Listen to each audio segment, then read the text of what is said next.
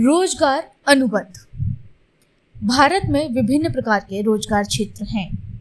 आप जिस तरह के क्षेत्र से जुड़ रहे हैं, यानी सार्वजनिक, सरकारी क्षेत्र या निजी क्षेत्र, यह तय करेगा कि किस तरह के कानून आप पर लागू होते हैं।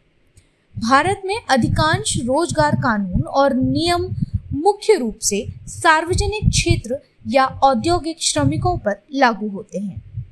निजी क्षेत्र के पेशेवरों के लिए कानून बहुत कम सुरक्षा प्रदान करता है। यही वजह है कि आपके रोजगार से संबंधित आपके अधिकांश अधिकार और कर्तव्य आपके रोजगार अनुबंध द्वारा नियंत्रित होते हैं।